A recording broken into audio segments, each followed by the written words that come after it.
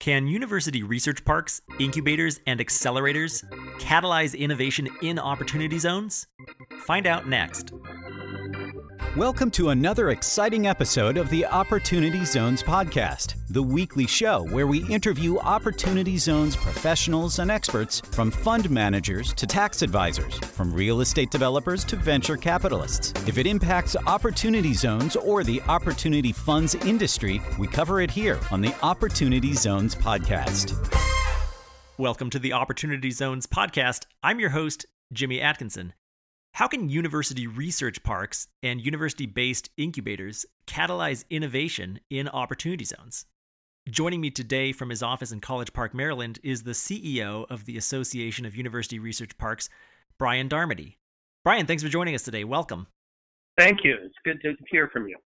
Good to hear from you as well. We were on a panel just last week with Eagles Milbergs on an opportunity zone panel that highlighted some of the big opportunity zone operators in the state of Maryland, and quick turnaround time here. Now I've got you on my podcast because I loved what you had to say, and I love the work that you're doing at AURP. So to get us started here today, Brian, could you tell us about your organization, the Association of University Research Parks, or AURP? What is its mission exactly, and when did you come on as the CEO? Thanks. So AURP mission is really, our tagline is creating communities of innovation. So we're interested in real estate, we're invested in companies, we're interested in building innovation in the triple helix of government, university, and industry partnerships. We were started back in 1986 by the heads of Stanford Research Park, Research Triangle Park in North Carolina, Texas A&M, Arizona State University Research Park, RPI in New York, Edmonton, Canada, Research Park Authority. So in some sense, we were started as an international nonprofit. And we've grown to now represent research parks in 42 states and 13 countries. And they're sponsored mostly by universities, but we have members that are sponsored by federal labs, some community corporations. If you think about it, Amazon HQ2, they're being built in Northern Virginia. That's going to be kind of a research park. And even though our formal title is Association of University Research Parks, since our founding in 1986, it's really become less about research parks, more about innovation districts, incubators, the whole innovation ecosystem.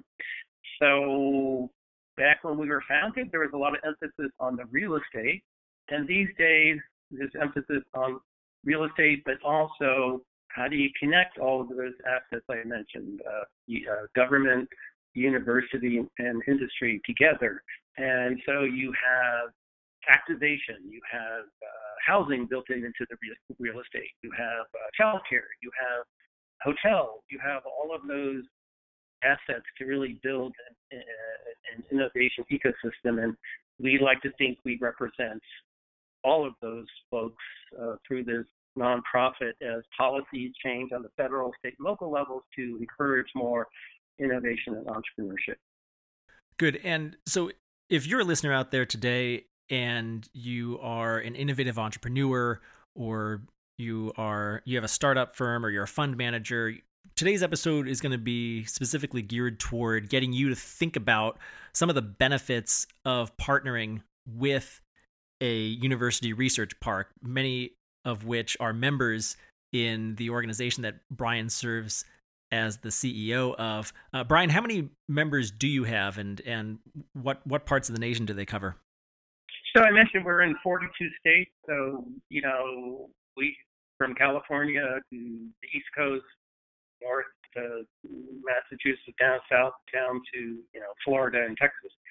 We have most of the major large land-grant universities like Illinois, Purdue, Florida, Texas, many of the UC campuses, University of Maryland. So we're geographically agnostic, but we cover most of the major university centers across the country.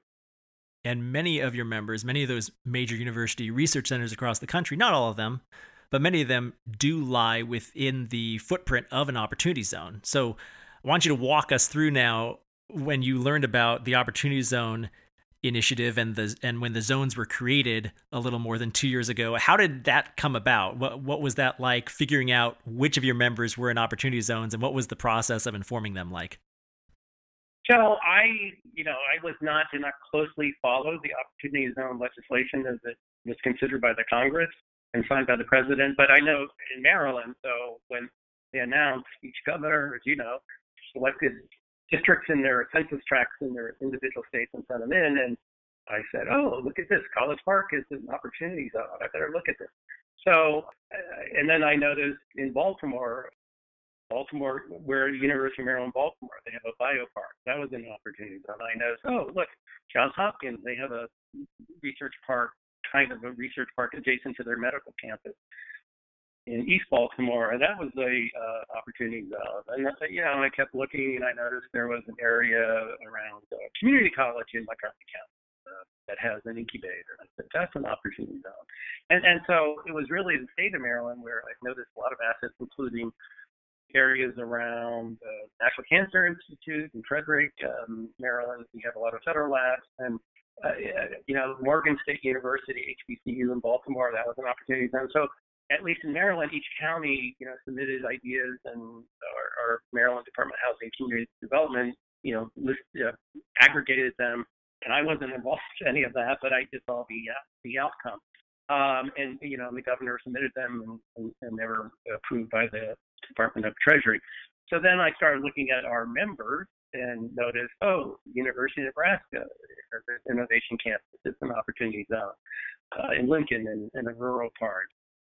Looked in our other members, and then realized a fair number, as you said, maybe a third of our members were in Opportunity Zones, and started thinking what would be the implications of that from a financing standpoint, and was interested, and I'm sure our financial folks, our members from the real estate side were paying attention. And I know in College Park, Maryland, not our research park, but some investors in helping build new facilities in College Park, Maryland, they use some Opportunity Zone investment to help build some activity in the city. And so if you're doing that in College Park, you can certainly do that anywhere across the country. So that's what we put together, a map, which we need to update, of all of our members that were across the country. And I started thinking, okay, how is this going to work? How are investors going to learn about investment opportunities? And as you know, it's there's been additional policy clarification on the real estate side, and then more recently on the operating business side of how the Opportunity Zone program will work. And since it seemed to me, largely on the real estate side, things were going pretty well, and I think national developers sort of understand where there are investment opportunities. The thing I was interested in is investing in operating businesses, and since we have a lot of startups based at universities, what's the opportunity there for investing in operating businesses that happen to be in places around anchor institutions, whether it's a university, a hospital, a federal lab, all of those are our members. Since we have the places to locate and to physically have those operating businesses grow, is there an opportunity to kind of create a network of investors and our members to make this a more efficient marketplace so people know about investment opportunities, especially for operating business, but also for real estate for that matter.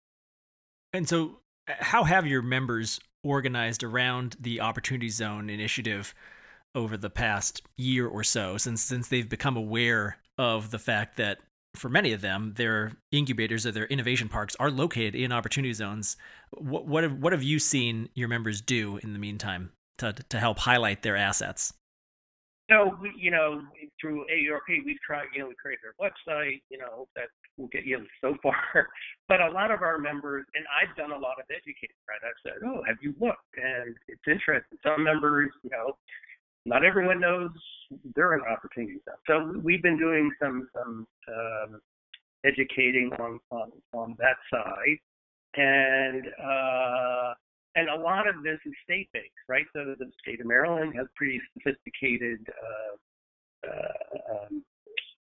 web portal, and I make sure some of our companies, and like we have a quantum computing company that happens to be in the University of Maryland Discovery District.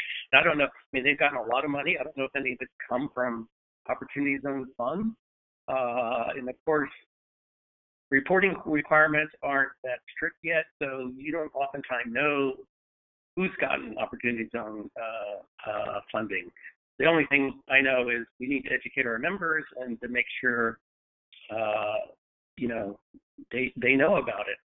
And then even on the financing side, I'll just give you a quick story. So biotech, BIO, the big national conference on biotech technologies was I can't remember, I think this was last time they held it in person. And it was a year after the Opportunity Zone investing went through, and there was a panel of VCs, and they were talking about investing in biotech companies. And, they had a Q&A session. I asked them, what did they think about Opportunity Zone investing in biotech companies, operating businesses, because the rules were becoming a little clearer. And, these were very sophisticated VCs, 3 of them. And none of them had ever heard, or they didn't know what an Opportunity Zone was. And so, that gave me a little light bulb went off. I said, wow, these guys are very loud. They are very sophisticated, but they just hadn't even considered. They didn't even know anything about opportunity. They thought I was talking about some state investment program. So, that just illustrates, I think, the folks involved with Opportunity Zone, especially those trying to get people to invest in businesses, collectively we got a lot of work to do to make sure people still understand this.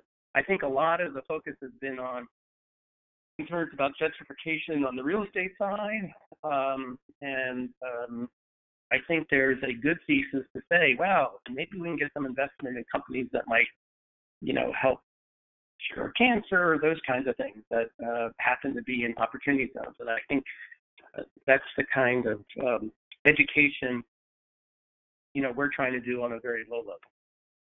Yeah, you're absolutely right. And that's good of you to point out that, at many levels, every level along the way, really, from the individual investor to the startup entrepreneurs to the anchor institutions themselves, and all the layers in between. There's a lot of education that still needs to get done. This program, or this tax incentive or policy initiative, I should say, has been in existence for over 2 years now, and there's still a lot of people out there who are just unaware of it or don't understand mechanically how it works or why it could be of great benefit to them. So, keep doing what you're doing, getting the word out there, and getting people educated on what good this program could do. So, Brian, now if I am a fund manager, maybe I'm an Opportunity Zone fund manager, or maybe I'm not a fund manager, maybe I'm just a business owner or a innovative startup entrepreneur, why should I consider partnering with a university research park? And maybe more specifically, what are some of the benefits that I could incur from partnering with a university research park located in an Opportunity Zone? Yeah, so as I mentioned, a lot of our parks have spaces where companies can go, and they have a lot of universities and mentorship programs, other kinds of people who know about not just federal Opportunity Zones, but oftentimes other federal opportunities like SBIR, STTR programs, or even state or local kinds of incentives. So, for example, I know in Maryland, we have a bio investor tax credit. So if you're a biotech company in Maryland and you're an investor, so it doesn't go to the company, it goes to the investor, you get a credit on your investment It's irrespective of whether you're an opportunity zone. So the point is, that's true in Maryland. There's folks at universities most major universities that know about those kinds of programs. And the fact that you have a physical facility where you can grow and be near talent, and technology. So maybe there's some technology that come out of the university hospital system, or maybe from the university engineering school or whatever. You also have talent. So you have students that can be part-time employees. You have faculty. Probably at most universities, there's probably an expert in some technology that's important to the growth of your company. You can sometimes get access to those faculty through just a consulting arrangement or some sponsored research at the university. So that's why research parks and innovation districts have been a major growth factor, and students want jobs, corporations want access to talent, and so that's why you have this phenomenon of corporations like here at the University of Maryland Discovery District, Capital One has this incubation lab and working on artificial intelligence. They also have a similar operation at the University of Illinois Research Park. So they help to demonstrate that they're not really a bank, they're really a financial innovation company. And so the motivation for large corporations is to gain access to talent and tech, and the same motivation is true for smaller startup companies. But especially startup companies need that early financing. And if you in a research park that also happens to be an opportunity zone, that's just a double opportunity. A double opportunity, yeah. Well put there. We've talked a little bit about real estate and how that was one of the initial goals of the AURP was to establish real estate in or near university campuses around the country. Now, the mission of the AURP, correct me if I'm wrong, is transitioned more into providing startup incubators or innovative incubators. Is that correct? Is that fair to say? And what do you like about startups, and what are some of the challenges, particularly in terms of doing so in an opportunity zone? Yeah, so we have big corporations, we have small companies, so we're agnostic. So big corporations, like to come to universities. I mean, Amazon HQ2 is a great example, right? When they did their RFP, there was a lot of analysis on talent, where they could get talent, and they located in Northern Virginia. So Virginia Tech is now building a huge campus next to them, as is George Mason, as is Marymount, even the University of Maryland. We're leasing space in another state to be near Amazon HQ2. So this is the university coming to the corporation, not the corporation coming to the university. So large corporations continue to be important in the research park world, et cetera. I mean, what I like about startups is that's where a lot of innovation takes place. That's why you have a lot of M&A activity with large corporations merging or acquiring, startup companies. But it's where the smaller companies are oftentimes more agile and more nimble. And that's why, excited to see what's happening with quantum computing. I mentioned the quantum computing company in the University of Maryland Discovery District. We have companies that are looking at new ways of manufacturing drugs in Virginia Commonwealth University, a whole new process. And could that be done by large pharmaceutical? Maybe. But if we can find a more efficient way to create new drugs and to strengthen our supply lines, our domestic supply lines. So the next pandemic, we're not worried about where we're going to get, our antibiotics or whatever. A lot of that thought and that kind of activity is taking place in this case, biotech companies that are in our research parks and innovation districts across the country. So it's why I like startups is that's where some of the more interesting technologies have grown from. Google, the two Sergey Brin and Page, they both went to Stanford and were doing research on indexing of library holdings, and came up with the PageRank system, which eventually led to Google after many years of additional work. Yeah, can you imagine if Sergey Brin and Larry Page had founded Google in an opportunity zone? I know the Opportunity Zone initiative didn't exist way back then, but talk about that a little bit if you wouldn't mind. If you get like a huge multiple on your exit with a startup, talk about how powerful that can be if you're able to shelter those capital gains. So, yeah, I mean, 2x or whatever on a real estate thing, that'd be great. People would be real happy on that. But I mean, just give an example, biotech companies, right? So if you have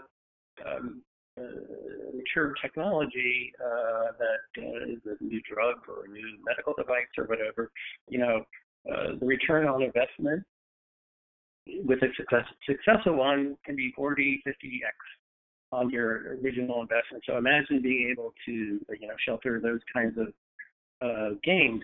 And then, I mean, the other nice thing, why I think opportunity zones, and particularly biotech companies, there's a good matchup. They also, to mature the technology for a biotech company is very long, right? You've got a long regulatory process. You have many barriers. It's also very expensive. Wet lab space is very expensive. All of that, and typically, 10 years is kind of the maturation at a minimum. Well, that syncs up very well with opportunity zone investing. And then there's also the stickiness. So to maintain that, opportunity zone investment in a biotech company, maybe in a research park, if it works, the company's going to have to stay there for 10 years. So from a public policy standpoint, if you're worried about companies leaving, again, all of these things can come together to create a virtuous cycle where the company gets, investors in the company get a good return because their capital gains are sheltered. The state or locality gets a good return because the company stays there because they need to for financial reasons. And then the nation gets good technology because, we have better health outcomes and cure cancer, HIV, or whatever, because you have smart people working with technology surrounded by a lot of other smart people with the right kind of equipment and lab that you have in a research park, or a university. So all those forces can come together, one would argue, in an opportunity zone that's in a research park. So a lot of your university research park members now are likely standing by, right? They're ready to take in opportunity zone investment from different funds or other business owners. Which funds have your members partnered with so far? Maybe you have an example or two. So, yeah, I mean, part of this is the way the Opportunity Zone Fund works, right?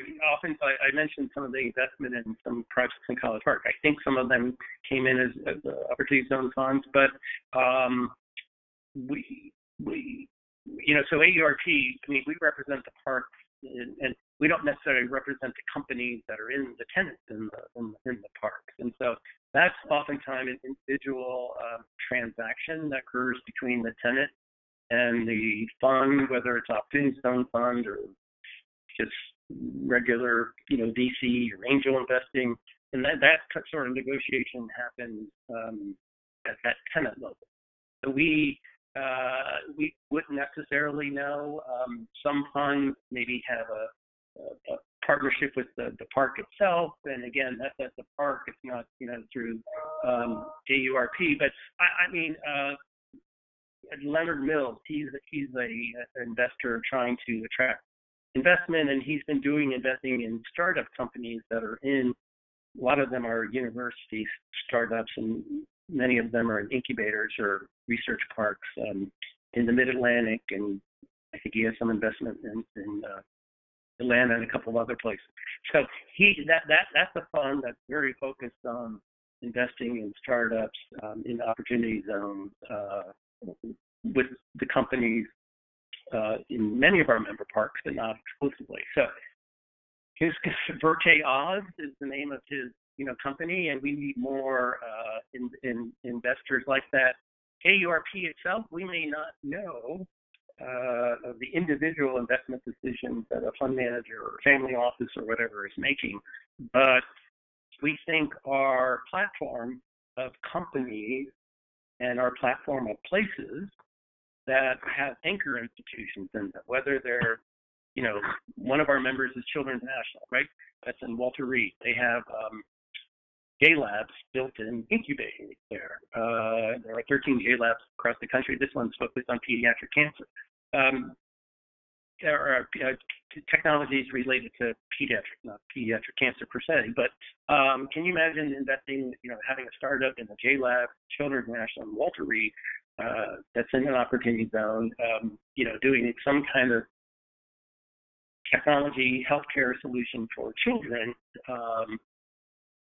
but also you have the advantage of being in an opportunity zone. That's our poster child for technologies. I hope that will be coming out of the J-Labs that help support health of children, and I think it will only be made more possible because that happens to be an opportunity zone. A couple of great examples there. Leonard Mills with Verte OZ Fund. Leonard was on this podcast earlier this year, and his fund has the distinction of being one of the first, if not the first, Opportunity Zone funds to deploy capital to venture business. So that's really interesting that he is partnering with some of your members there. Brian, shifting gears now, I want to talk to you about the Opportunity Zone legislation. There's some indications from Capitol Hill that we're likely to see some Opportunity Zone reform, regardless of what happens in the election next month, whether Biden wins the presidency or the Democrats take control of the Senate. I think regardless of that, we'll see some sort of Opportunity Zone legislation changes, possibly toward the end of this year, if not next year. But Brian, what would you like to see happen? How would you like to see the Opportunity Zone legislation tweaked? Yeah, I know there's been a lot of concern about the reporting. I'm agnostic on that, so whatever the policymakers want to do about, increase reporting and making sure, there's more transparency, which I think in general, obviously, more transparency is always a good thing, as long as it doesn't, become so burdensome that you're not going to have, investors. I think on the operating businesses, I'm not an accountant, so I don't know all the nuances of the Opportunity Zone. I'll be the first to admit it. I know it's a tool. It's not going to make a bad investment perfect. It can help augment investment decisions. So I just hope they continue to work on clarifying the rules for operating businesses, because I think that that there's been a little bit of disappointment. There hasn't been more investment in that, and make sure as a nation that has a lot of stake in making sure our innovation part of our economy continues to grow. I mean, there's a parallel effort called the Endless Frontier Act to create $100 billion fund, to build these technology centers across the United States in leading areas like cell and gene therapy or quantum computing or AI or whatever. I just want to, it'd be nice to make sure we continue to have alignment so that if the federal government, sets up these centers, Opportunity Zone investing in startup companies that were aligned with these kinds of technologies would be perfect. So I just hope we continue to align and to make sure we build up, like we protect the Bayh-Dole Act, which helps give universities the right to intellectual property funded federal research, and so that we continue to make sure all of these different policies, all of which help advance the innovation economy, are working together and not at cross purposes. Excellent. Well, Brian, been a really great discussion today with you. Appreciate you joining us. We've got just a couple more minutes left, and I know the AURP has their international conference coming up very shortly. Can you tell our listeners about that, please? Yeah, so we're looking forward to that. We're going to be virtual. It's November 2nd to the 6th, 2020. You can learn more about it by going to www.aurp.net. And we have some great speakers. We have Steve Case, Rise of the Rest, former CEO of AOL, and, DC with his Revolution fund. We have Dr. Michelle McMurray Heath, the new head of BIO, and BIO, the world's largest trade association for biotech companies, and she'll be talking about bio innovation. We have a panel on the Bayh-Dole Act. I mentioned that's celebrating its 40th year anniversary, and that helped create a lot of companies out of federal research in a more efficient way, having universities and VCs as investors and angel investors help mature, technologies from things like Google to all kinds of systems that we are used to today.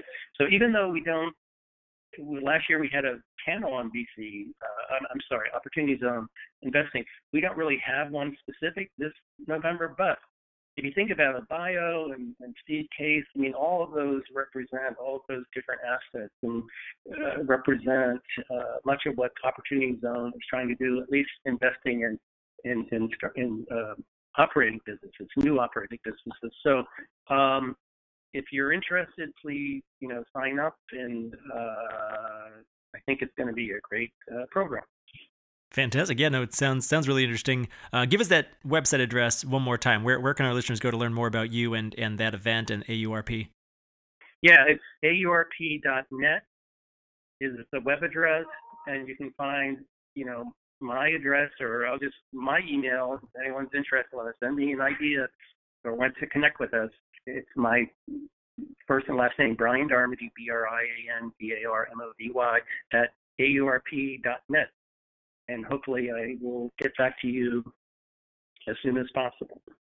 Fantastic. Thanks, Brian. And for our listeners out there, I will have show notes on the Opportunity Zones database website. You can find those show notes, as always, at opportunitydb.com/podcast. And there you'll find links to all of the resources that Brian and I discussed on today's show, and I'll be sure to include that link to aurp.net as well, where you can read more about the international conference coming up here in just a couple more weeks. Brian, thanks for joining me today. I really do appreciate it. Well, thank you, and good luck, and you're doing a great job in helping educate folks about the opportunity and opportunity. That's what we all need to do, and I appreciate what you've been doing. All right, thank you. That's it for our show today. A huge thank you to you, our listener. If you liked this episode, please rate and review us on iTunes. The Opportunity Zones podcast is produced by the Opportunity Database. Visit opportunitydb.com to learn more about Opportunity Zones and Opportunity Zone Fund investing. You can learn how to subscribe to this podcast and read more about today's guest in the show notes by visiting opportunitydb.com/podcast. And we'll be back soon with another episode.